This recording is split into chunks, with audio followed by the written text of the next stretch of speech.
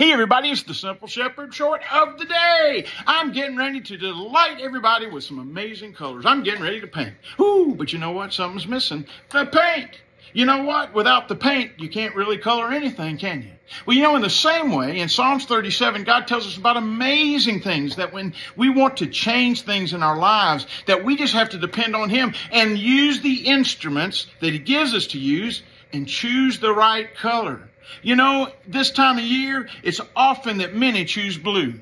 But I hope that you'll choose the red in you. And remember, God is great and He's better than that.